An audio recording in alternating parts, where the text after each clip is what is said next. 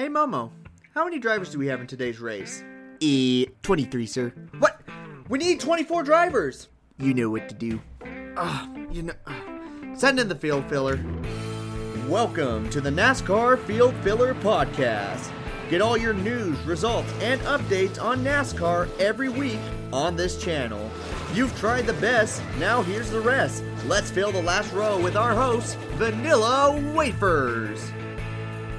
What's up, everybody? Welcome to the bottom of the playlist as well as the back of the field. This is Vanilla Wafers, and thank you for tuning in to the Field Filler Podcast. Happy July 20th, which is National Lollipop Day and National Moon Day, so make sure to have a lollipop while you're either watching the moon or you're showing your ass to somebody. It's one of those two. I think it's more of the moon itself, but I just like the idea of showing my butt cheeks to someone. But we just had Texas Motor Speedway get finished in the books. It is done, and guess what? We had another upset winner. Yes, we're going to get into all of that. We're also going to go over our picks for Texas to see how they did. Some of them did really good, and others really let us down. Almost like a kid who says they want to be a streamer for the rest of their lives. Well, I'm probably going to get some angry responses for that, but let's get into it. Let's first get started with Texas Motor Speedway and its final result.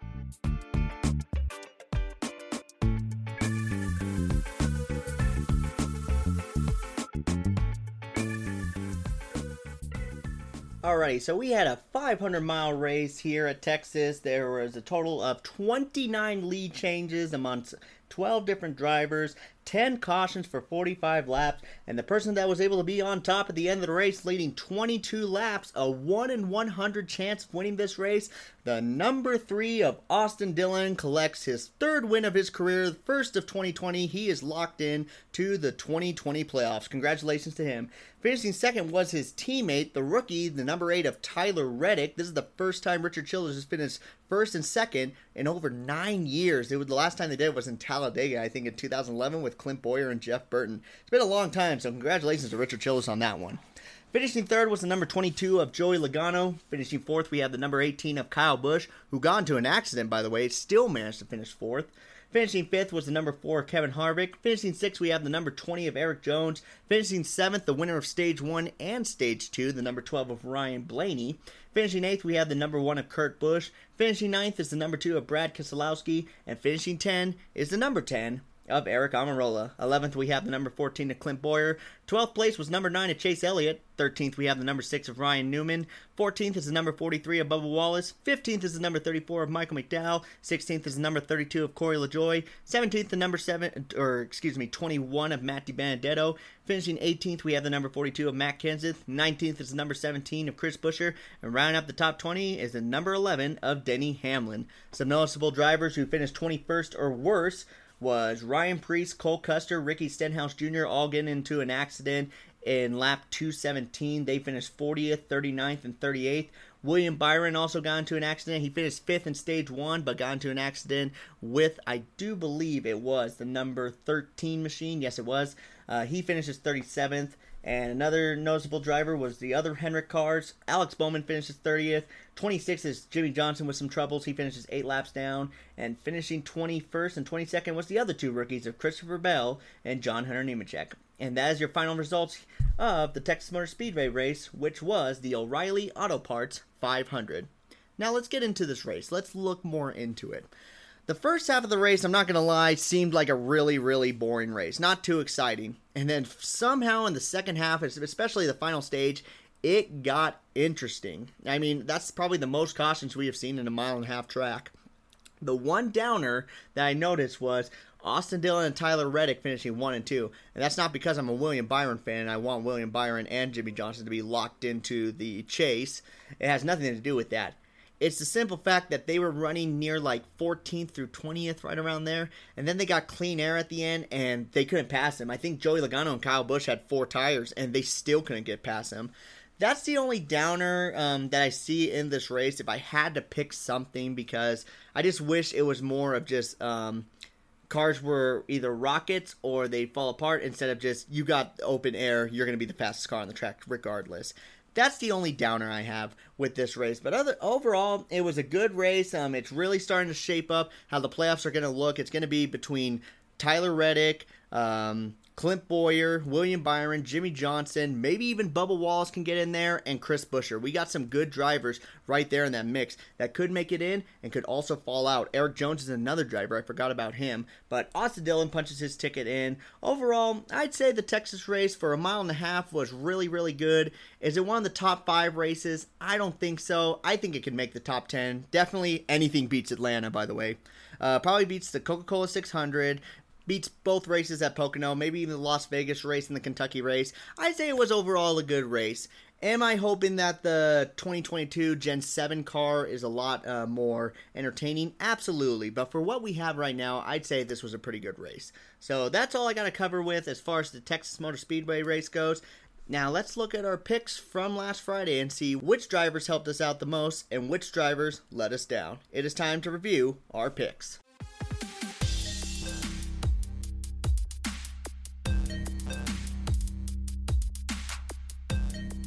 Alright, so I decided to be a little more risky and not be such a bossy this week because I only decided to pick only 15 drivers instead of 20 drivers. I figured it'd be more fair for you guys to make your decisions on 15 rather than 20 because that's a little bit stretching it out. And so far, it looked like a lot of our picks did alright. Some of us really did let us down. Let's just get into it. Let's first start off with the safe picks. Kevin Harvick, I'd say he did about as good as we thought he would. I said on average he would score in the high 40s, maybe low 50s. He got us 46 points. I'd say that would be a good pick to use Kevin Harvick this week. Hopefully you guys did.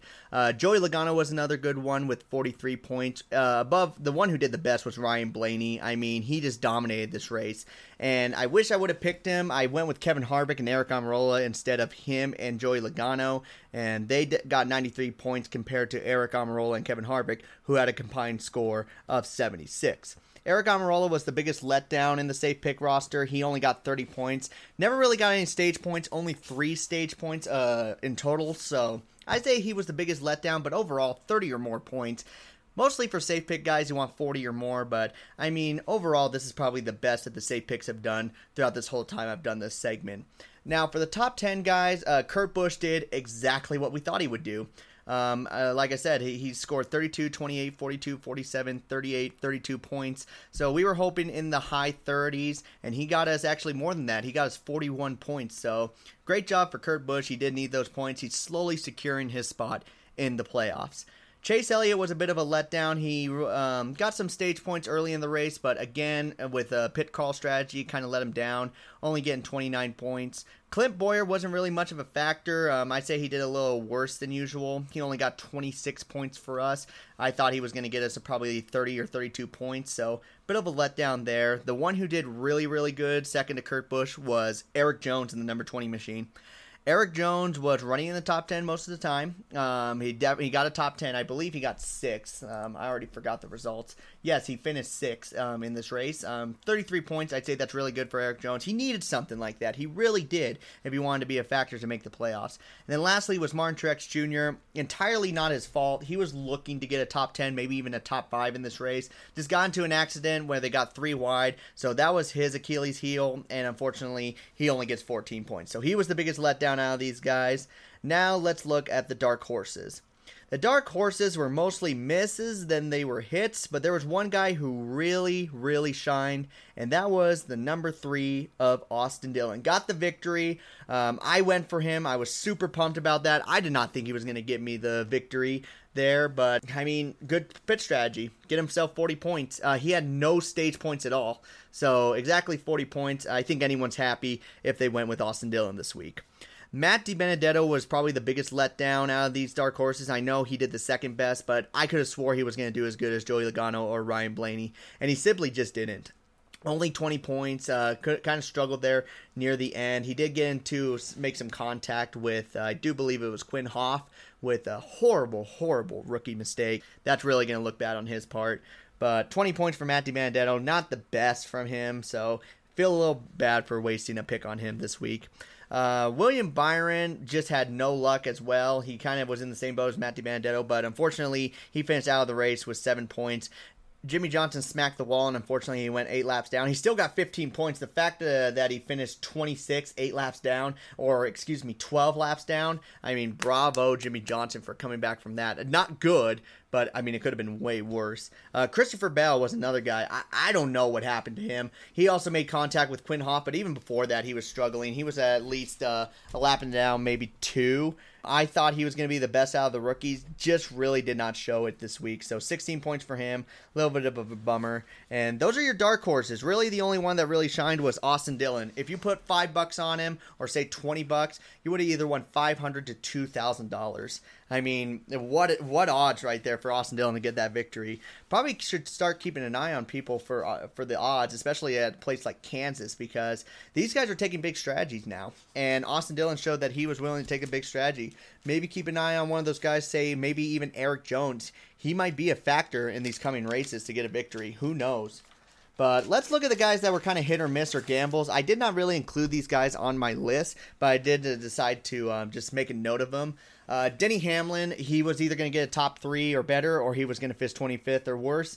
And he finished in the middle. He finished 20th. I mean, I wouldn't have wanted to use Denny Hamlin if he only would have got me 25 points. If that doesn't happen, he more than likely would have got you about 43 points, maybe even up to 47 points could have been a possibility. But unfortunately, got into some problems, and he was just way too risky for me. And this was a perfect example. I mean, running really good and then fell off. And then Brad Keselowski wasn't really much of a factor. Got really lucky there at the end with pit road. Still only got 28 points. Man, what a bummer for Brad Keselowski. He's definitely the third guy on the team right now when it comes to Roger Penske. I mean, he's still doing good. I mean, 28 points. I think anybody would be happy with that. And he's also gotten 2 victories compared to Ryan Blaney, who's only gotten 1. But this summer he's been struggling a little bit, and it showed right here. So, bit of a bummer for Brad. Hopefully you guys didn't pick him because you could have used him for a lot better races. 42 team of Matt Kenseth got into that accident, finished 18th, only 19 points. I mean, when you get into an accident, I mean, being able to salvage 20 or so points is not too bad. And then Ryan Newman did exactly what the stats said. On average, 25 points. He got 24 points. So maybe if you wanted to replace Matt DiBenedetto with Ryan Newman, that would have been a good pick.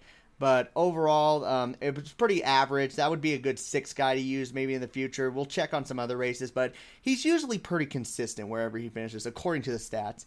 And then for the other rookies, not counting Christopher Bell, John Hunter Nemechek got 15 points. Tyler Reddick was the biggest guy to take a gamble on because he paid off dearly with 42 points. And Cole Custer was the biggest letdown with a whole whopping 1 point. So those are the guys who are hit or miss / gambles. They don't count on our picks list, so the guys that will be included for the bums list will be Tyler Reddick, Brad Keselowski, Ryan Newman, Bubba Wallace, Michael McDowell, and Corey LaJoie. And with that, let's get into who was the best observer this week.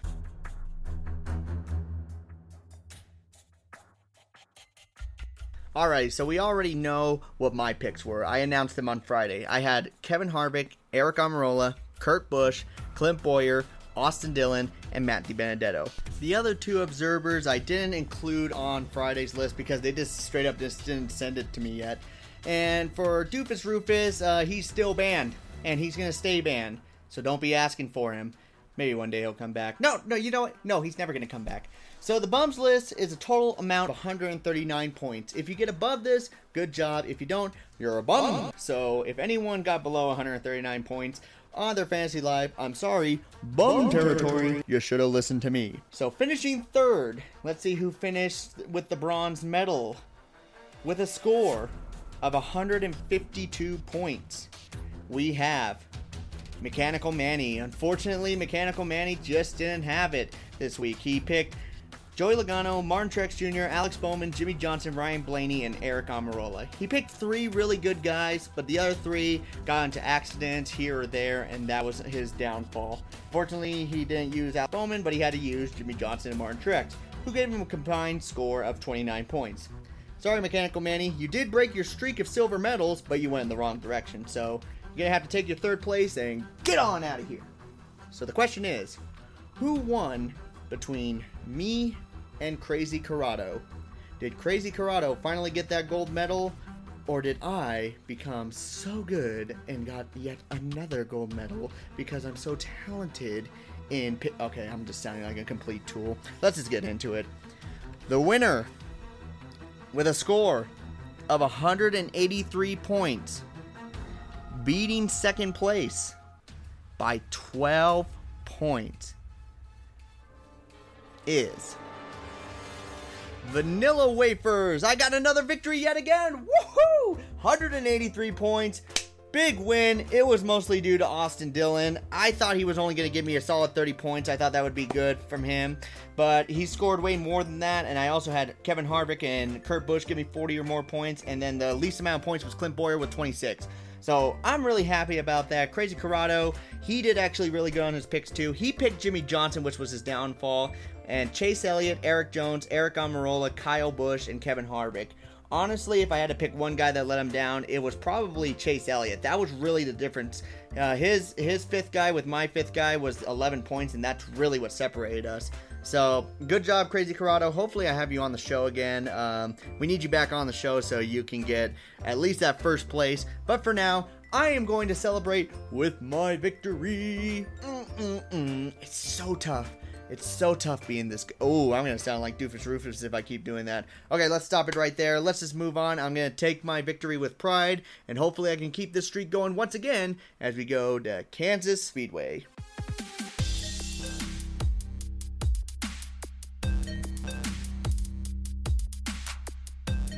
And that will conclude the last segment of today's episode, guys. It's starting to shape up. It's starting to get closer and closer to the playoffs, and we're starting to see who's going to make it in and who's slowly starting to fall back. And I think it really just falls down to just a couple of drivers as far as points go. But as the last 2 weeks have shown, that anything can happen and there could be a wild card that can go right in. Let's not forget about Daytona, which is the very last race of the season. And we also got a track that we haven't seen before in the NASCAR Cup Series, the Daytona Infield. So there's a lot to be excited about as the playoffs get closer. And don't forget to tune in on Friday as we will go over our picks for Kansas Speedway and see who are the best drivers and who are the drivers to stay away from. So far, so good on our picks. I think the only one we did really bad on was maybe Indianapolis, so let's just hope it starts staying in the right direction. I think I'm slowly starting to get better and better at this. With time comes experience, and with experience, for the most part, not all the time, comes good picks. That is a quote from me. It's not a good quote, but I'm staying with it. But above all, thank you guys so much for listening to the best and trying out all the rest. I have been able to fill up the last few remaining minutes of your time, so I'm going to take the car, pull it right on into pit road, collect my last place winnings, and I am out. So you all take care. This has been the Field Filler Podcast.